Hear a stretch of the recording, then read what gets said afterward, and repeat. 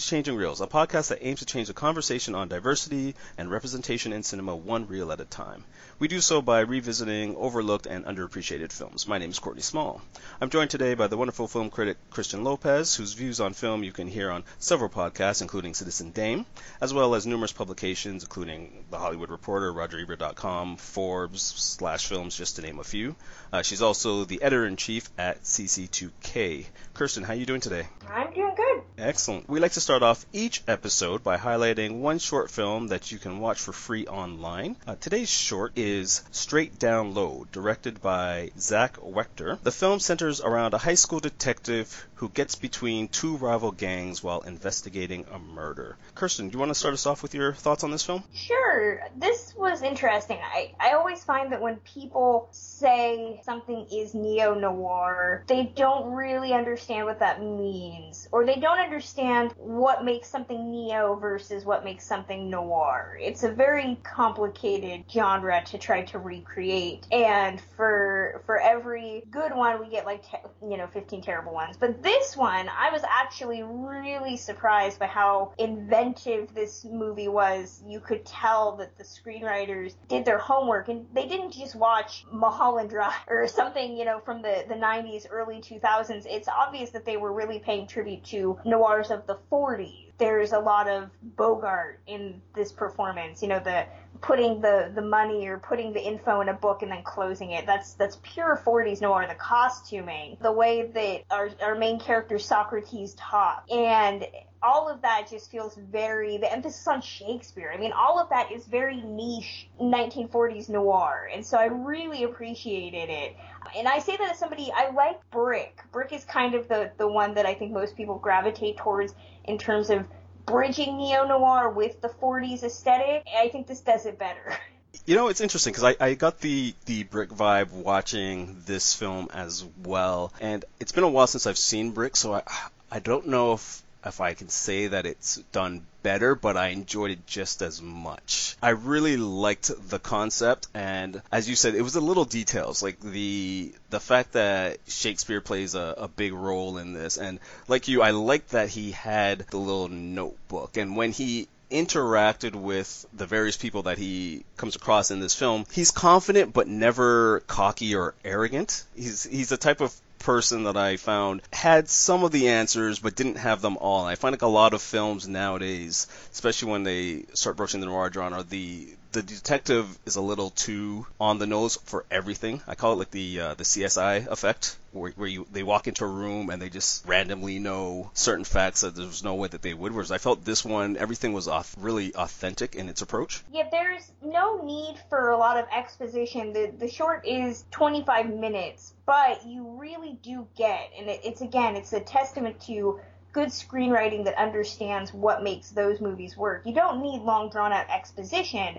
You get enough of what you need to know from the characters, the way they interact. So when the girl shows up, especially if you know noirs, she's usually got a past with the main character, which of course you very quickly deduce. There's that emphasis on class division, and noir and classic film by its very origins is a very white media. If you know the history of race in America, our films reflect that. And so I thought it was really inventive that it's a short that emphasizes the role of African Americans and Latinos in a genre, in a film movement that has been very whitewashed. The ethnicity also plays a key role in the way that sex is portrayed in this film. With the character of Amber, she's got the pass with the detective, but she's not quite your typical femme fatale, because you would think that she would be essentially the key object of desire that's interacting with everyone. But as the film unfolds and certain things are revealed, I really like how this film broaches on a topic that for a lot of communities, especially in the African American community, it's very taboo. Even to this day, they're still trying to navigate how to portray it on film. And I thought it was done in a really interesting and, dare I say, tender way. Yeah, I think that the concept of having them, the whole mystery be wrapped up in homosexuality could have been very poorly created. And I think that it's, again, a really inventive twist, because so much of of film history is heterosexual, and especially in noir, where it's about woman is the devil, for lack of a better word. Mm-hmm. Here, it's the concept of two people, and they use Romeo and Juliet as a launch pad for it, but the concept of two people who cannot express themselves because of both class divide, race divide, sexual orientation. There's all these very deeply ingrained reasons why they can't be together, and that ends up leading to this horrible crime that is presumably committed.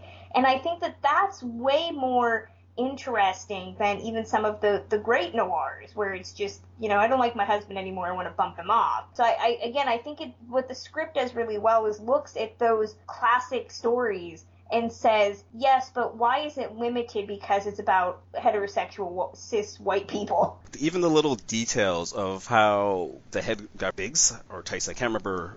Tyson. How Tyson navigates, quote unquote, the enemy space by donning their colors at night. So he's able to kind of assimilate without notice. Whereas our main detective, the minute he starts walking in, because he's not representing in the proper colors, he's a target. Details like that, and how individuals get in and out of places, and how the body is placed, and was he really shot first or after, like those little details I thought were very well done, and I wasn't quite expecting it from this filmmaker. I believe he's a young filmmaker. I watched another film that he did called Election Day after seeing this one, and it reminds you, I guess, of shades of Alexander Payne's Election, in the sense that it's set in a school, and you've got this big election for student council president, and you've got three key individuals that are all running, but certain things happen, and the film again takes unexpected turns, and how there's a few things that are revealed afterwards that will change the course of that election, and I'm enjoying this director so far. I'm looking forward to seeing what Wechter does. Like I finished this film thinking I would love to see this as a feature, or I would love to see another short film with this character going and taking on another mystery while he works his way through high school and maybe on to college. Yeah, it's definitely really refreshing to see somebody who seems to understand the genre that he's homaging. And I know it's not popular to do kind of 40s-esque set films, as we've seen with some of the movies and TV shows that have focused on that time period that have not done well. But I would love to see more from him, because I think there's a real passion for film, not in the way of like a Tarantino where it's just kind of throwing out references, but really understanding the tone and the history of it and wanting to change that. Is there anything else you want to say about this film? No, I think it's awesome. People should check it out. Yeah, I definitely agree. This is one that people should see. Again, the film is called Straight Down Low, and you can find it on Vimeo or I guess a lot of sites online. We're going to take a quick moment to change the reels, and then we'll be back with our feature film of the day.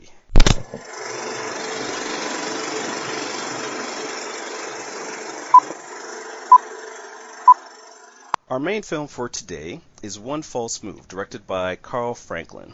Written by Billy Bob Thornton and Tom Epperson, the 1992 drama focuses on a small-town cop who plans to apprehend a trio of criminals that are headed his way. Now, Christian, had you seen this film before? I had not.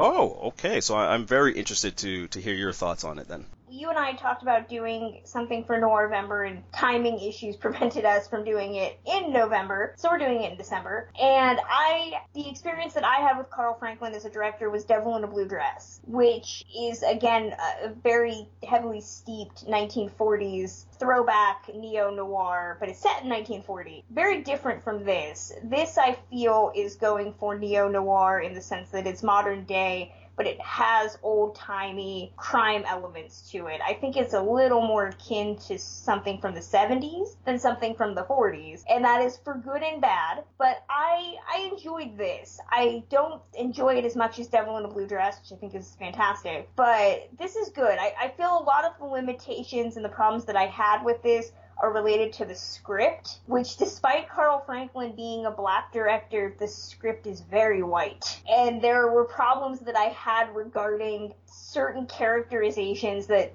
kind of left me thinking, oh, if a director of color or a writer of color had been working with Carl Franklin, I think it would have been different. But this is very much kind of old school, southern, gritty, dirty type of crime drama. Tom Epperson, I want to say, is an author of crime films. Billy Bob Thornton has talked about adapting some of his books before, and I want to say I read one, and it was very old school, southern, very steeped in kind of the white trash culture. That seems to be what they're into.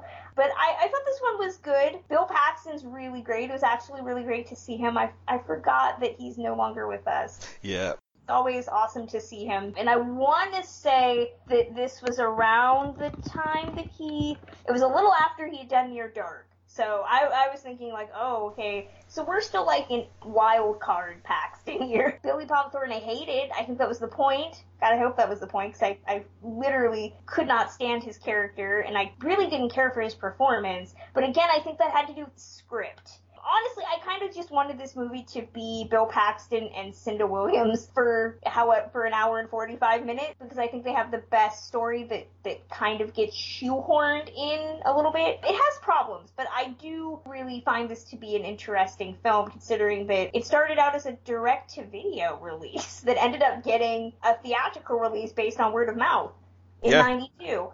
When I saw it was back in the 90s, and I think I saw it because of Siskel and Ebert.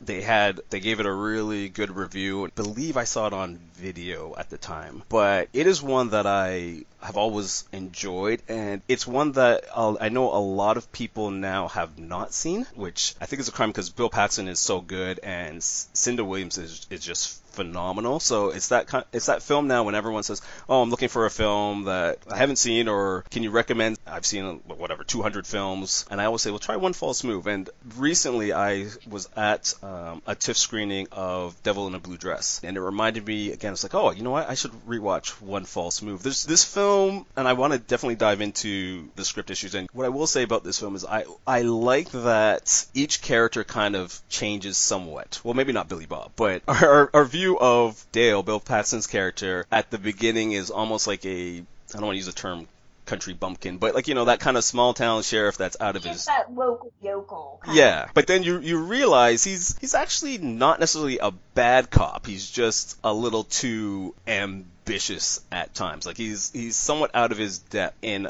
tackling this big city problem that he thinks that he can handle. And then you have someone like Fantasia, played by Cinda Williams, who, for me, she's always the most riveting aspect of this film, because she has to essentially navigate the three male characters. How she is with Ray is different than how she is with Pluto. And even when she interacts with Dale later on and you realize that they have a past, there's interesting dynamics to it. So she's the character that I've always found the most riveting, but there's still a lot of entertaining moments. There's a lot of tense moments, I find, and you do get the 90s aspect of it looking back at it now, but I don't know, there's something about it I still find riveting. Yeah, I definitely noticed, and I noticed too in the early 90s, when we did get this start of neo-noir, a lot of the characters, you're not supposed to like them. You look at something like Red Rock West or The Last Seduction, and none of those characters you're supposed to particularly like. No. And so I got that. Like, I understand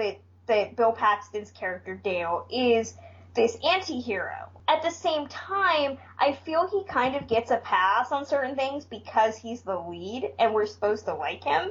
So, it's not just that he's got this white privilege, or what we know now is like white male privilege, which is that he feels he should be bigger, gone beyond the small town, that he should be in LA working with the big boys, like he feels that that's his due. But at the same time, when the other cops show up, yes, they make fun of him, but he's also a little racist, Oh, no, he's very racist. He's very racist, yeah. And I feel like the movie doesn't really attack that point, like the cops are more embarrassed that they talked crap about him while he's standing behind them. But never is there any critique of the fact that he's racist and one of the cops is black. I also had a real issue with his relationship with Cinda Williams. you find out at the end that they have had an affair, and they make a point, and it is in the script, of emphasizing that she was 17 at the time, and he was not. And there's this illusion in their relationship to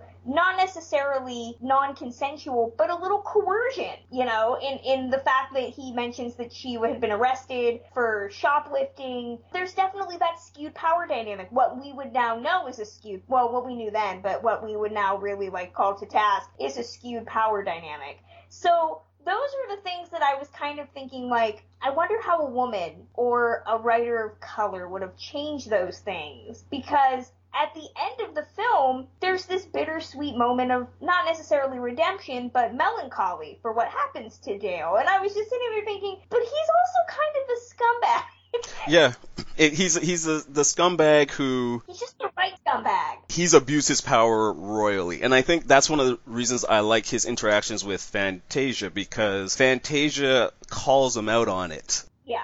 And she's not subtle about it at all. He's trying to play big city cop, and she's like, well, we had this encounter when I was only 17, and you knew I was 17. And because of my lighter complexion, you were willing to sleep with me then because I was close enough to wait for you. Right. Well, and there's also that concept of he knows she's not going to say anything. She's not going to force the issue of paternity because of the racial barriers that still exist in this town. Yeah, and he's the man of that town. Right. Humorous moment where he goes to the couple that's having a domestic dispute, and the big city cops, as big city cops do, they immediately pull out their guns. And he just kind of goes up there, defuses the situation, and then makes a comment that's oh, I'm here every week. Every week he's trying to shoot his wife and whatnot. It's nothing. So I could see him abusing his power. And then once you have the proof of that abuse, i.e. the kid, his first instinct is to deny until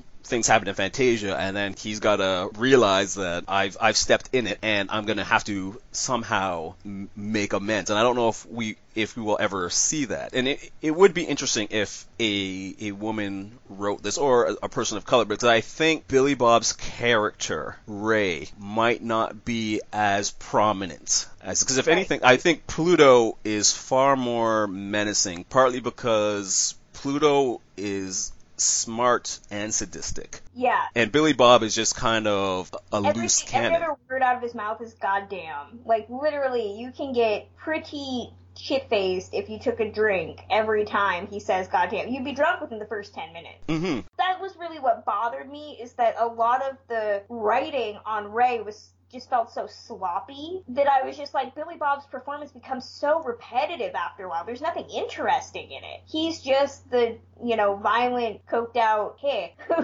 who is the bad guy. I just felt he was very one note. Yet Pluto is far more interesting because he is seemingly the real brains of the organization. Yet he's always in the background, doesn't have a lot of lines, and I feel like you could have really tightened up the fear of these characters. Every time Ray opens his mouth, I'm thinking, how are they not caught yet?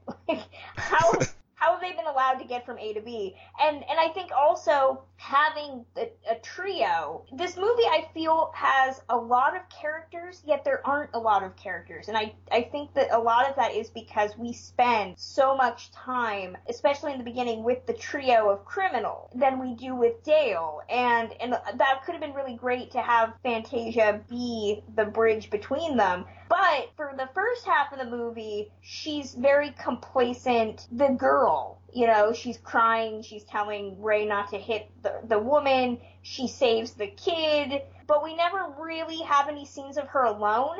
There's no moments where Cinda Williams gets to act by herself. So we never really get her feelings on anything, how she feels about her lot in life. It isn't until when she's teamed up with Bill Paxton at the end, that we actually get any glimpse into her personality and her life. And I would have liked her death to have a little more meaning to it. And I understand in noir, the woman always dies, regardless of whether she deserves it or not. That's what the sins of being a woman in a noir is, that it always brings death. Unless it's The Last Seduction, which I actually love that it doesn't end with punishment. But here, Cinda Williams' character is genuinely just a woman who's in bad circumstances, and yet she doesn't get any redemption. She doesn't have a moment with, like Bill Paxton has with the kid. Well, we don't even see her interacting with her son that she seemingly hasn't seen in several years. So I feel like, as I mentioned, if a woman had written this or something, she really gets short shrift, because I think Epperson and Thornton are going for that old school, not really understanding the 40s. They need a girl. They need a girl to bridge these two halves.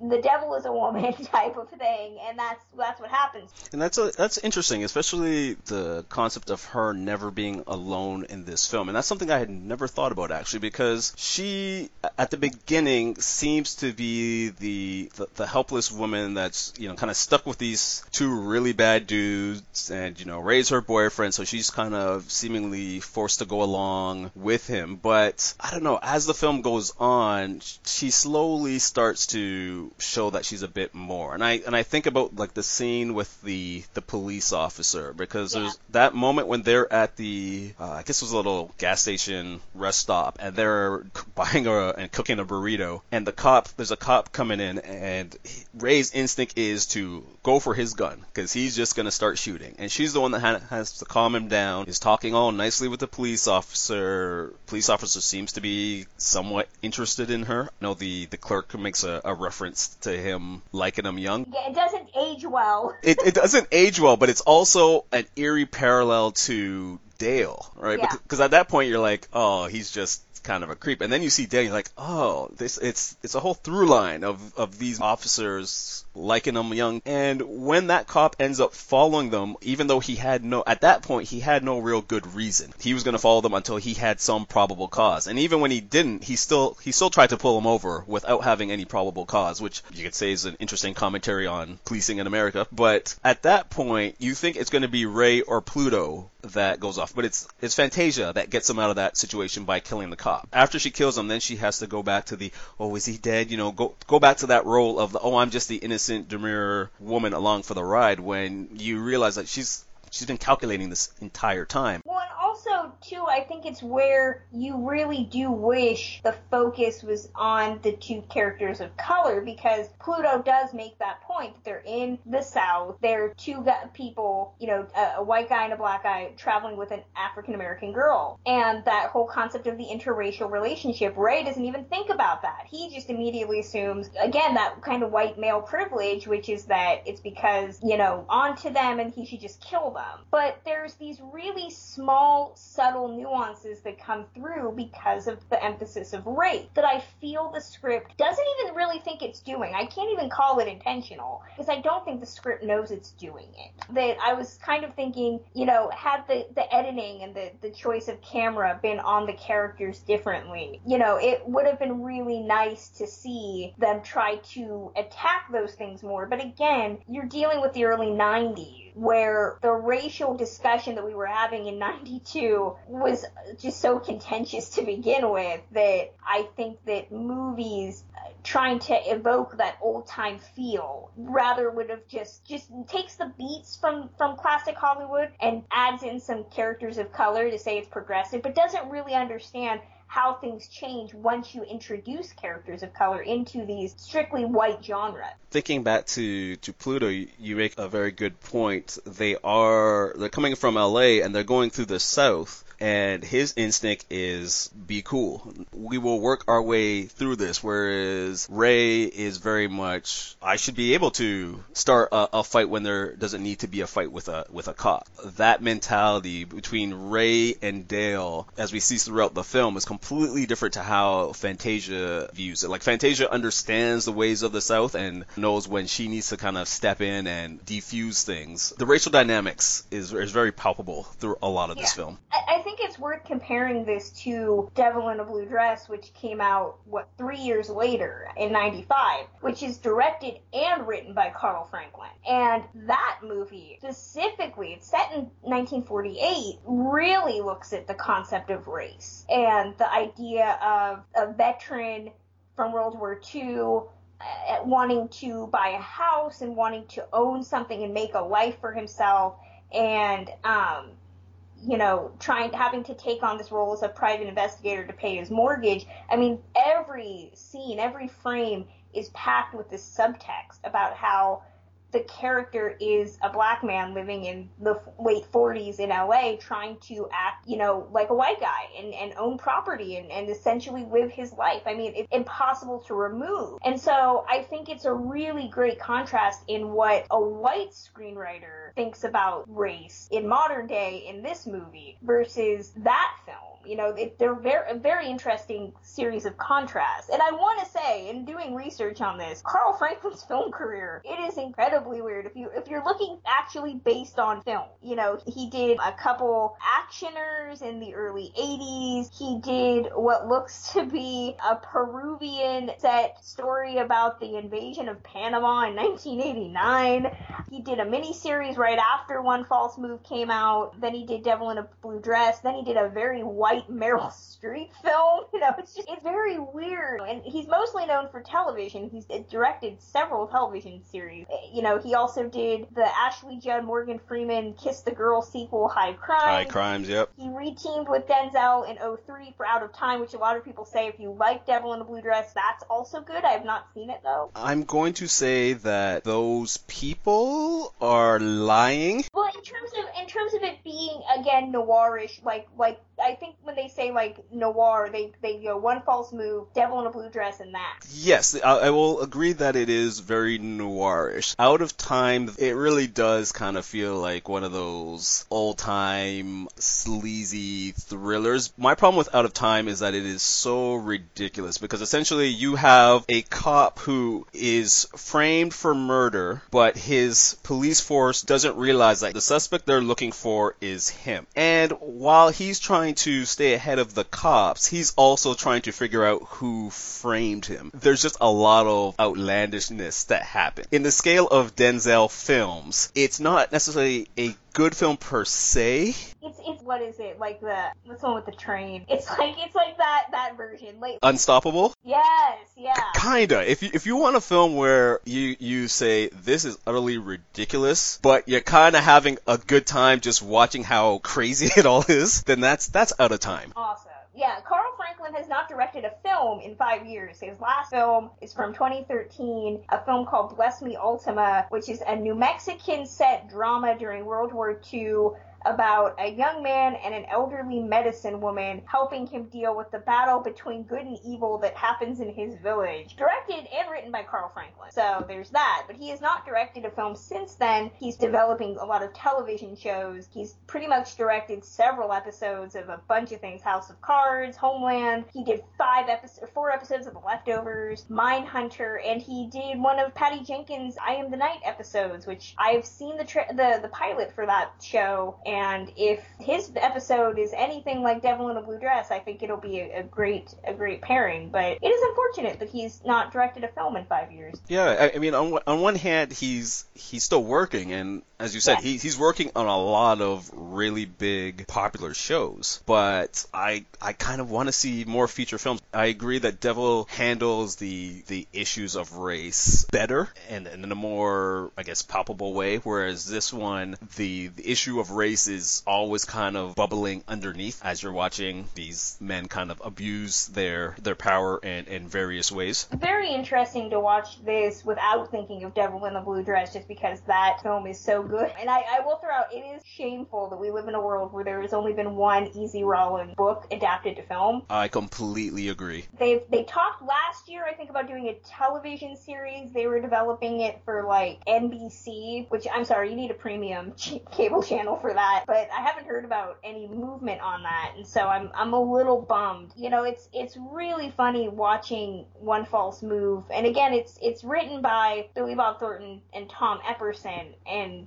those two have worked together very frequently. But I'm looking at Tom Epperson's screenplay listing, and just so many of his movies. One False Move is his debut as a screenwriter, and so many of his movies are just problematic and also really Southern. He's really into the South. And I think about the film he did after this, several years after this, The Gift, with Cate Blanchett. Oh, right. That movie, which is also co-written by Billy Bob Thornton and Tom Epperson, I think that is the perfect companion to this movie because of all the problems that I had with the women in it. Cinda Williams is the only woman in One False Move, and as I've already mentioned, I think she gets a little short shrift, even though she is given some agency. Her agency really only extends to helping out her men, because again, we never see her interacting with anybody else. Once I found out that they co-wrote The Gift, I was like, oh, okay, that makes a lot of sense, because that movie has some terribly written women. I think that these two come from a school that really sees women as kind of these alluring sex objects that get good men into trouble, or at least just get not even good men, just men in trouble. You know, like their problems, they have 99 problems and a bitch is definitely one. You know, like that's their mentality, I feel. And that's why I said I would have loved to watch this movie where it's just Cinda Williams and maybe Pluto getting involved in hijinks and then Bill Paxton comes in. Like, I feel there's too much ownership over her in this movie. You brought up the scene where Ray is telling her to put some clothes on. And a lot of, you know, what we were talking about too with something like Devil in a Blue Dress, where this emphasis on the light-skinned black woman, there's still that ownership of her that I feel is relatable to women in general, but is particularly relevant to black women. This concept of that she doesn't have ownership over her body, she has to cover it up, unless it's going to be advantageous to a situation, and then it's meant to be exploited. But at the same time, when she is locked in this room with Dale, who won't let her out, she immediately has to go to trying to seduce him. So I was sitting there thinking I would love some poor insight into this woman, because I feel like she is just shackled by the men in this film, by the script that just doesn't seem to have a whole lot of respect for her. I think shackled is a good term, because as much as she is navigating her way through the men and going through her Rolodex of, all right, what type of guy is this? Do I need to be demure? Do I need to be seductive? What have you? She's never free of, like, even when she gets to get that little bit of time to herself, when she wants to see her son and she's waiting for Pluto and Ray to show up, Dale pops up pretty quickly. Right, so, and the camera is from far back. It's his perspective of her interacting with the child. We don't hear, we don't see, it's from his POV. So it's not her POV at all. And I say that knowing that if you read the trivia on this, Cinda Williams was Billy Bob Thornton's wife at the time. I will say that if we're going to talk about career paths, Cinda Williams has been working consistently since this film. I think this film really helped to propel her, but I feel that she should also be one of those people that's like a far bigger name. Yeah, there's so many, you know, to Bogart your point there, there's so many, especially black women, you know, we talked about Eve's Bayou and Cassie Lemon. Yep, that's right. You know, I feel like there's so many black women, whether it's directing or acting, that you watch in these movies and you're like, oh, whatever happened to that person? You don't really know, but they've been working consistently, but they've never gotten the chance to be promoted to a wide audience, unless there are white protagonists leading the charge. Yeah. And she's actually on the poster, like she's centrally located on the poster. And she is the key to this film. Like, at least for me, she is the glue that holds everything together. She is the most important character in this film. And it's interesting because you brought up two other really good films from that era, Red Rock West and The Last Seduction. And was it Laura Flynn Boyle, I think, was Red Rock West, and Linda Fiorentino was Last Seduction. And yeah, and they still went on to have somewhat bigger careers in terms of name recognition. I know Fiorentino got a bad reputation. Fiorentino is one of my great cinematic losses.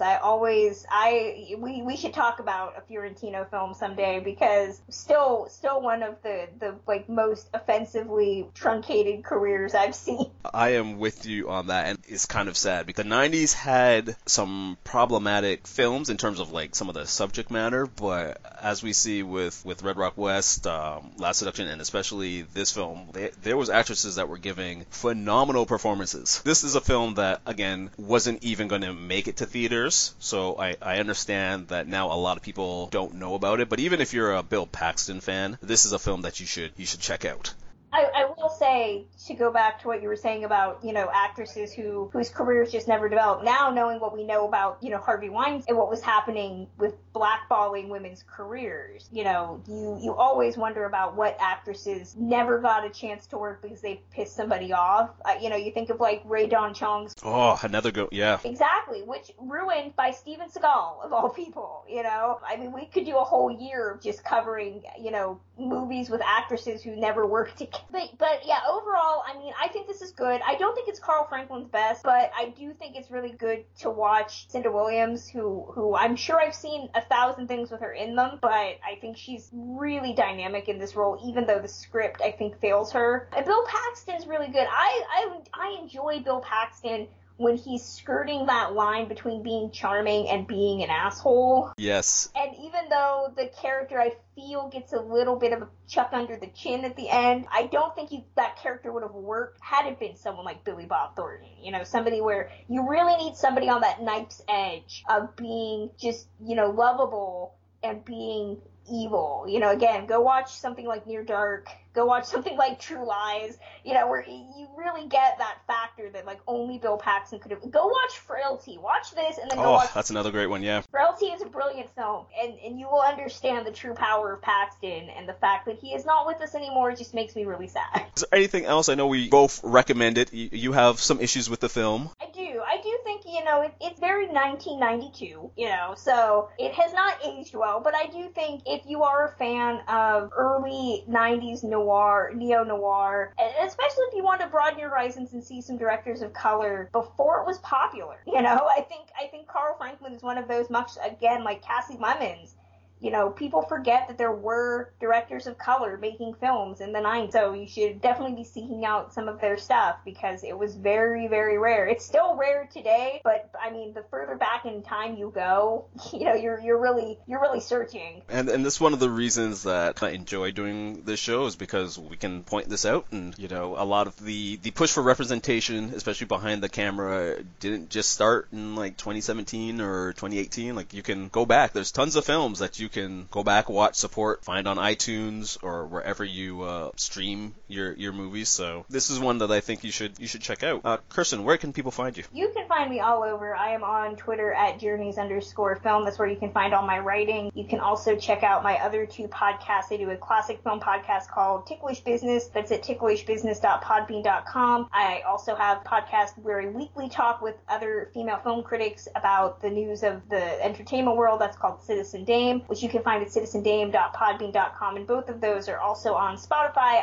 Stitcher, Player FM, all of those. Excellent. And if listeners want to get in touch with the show, they can reach us at Changing Reels AC on Twitter, or if you want to get in touch with me directly, I'm at SmallMind on Twitter. Thank you for listening. Please take a moment to rate and review us on iTunes if you have that, or Google Play, or wherever you're listening to us. And remember, you can change the conversation on diversity and representation in cinema one reel at a time.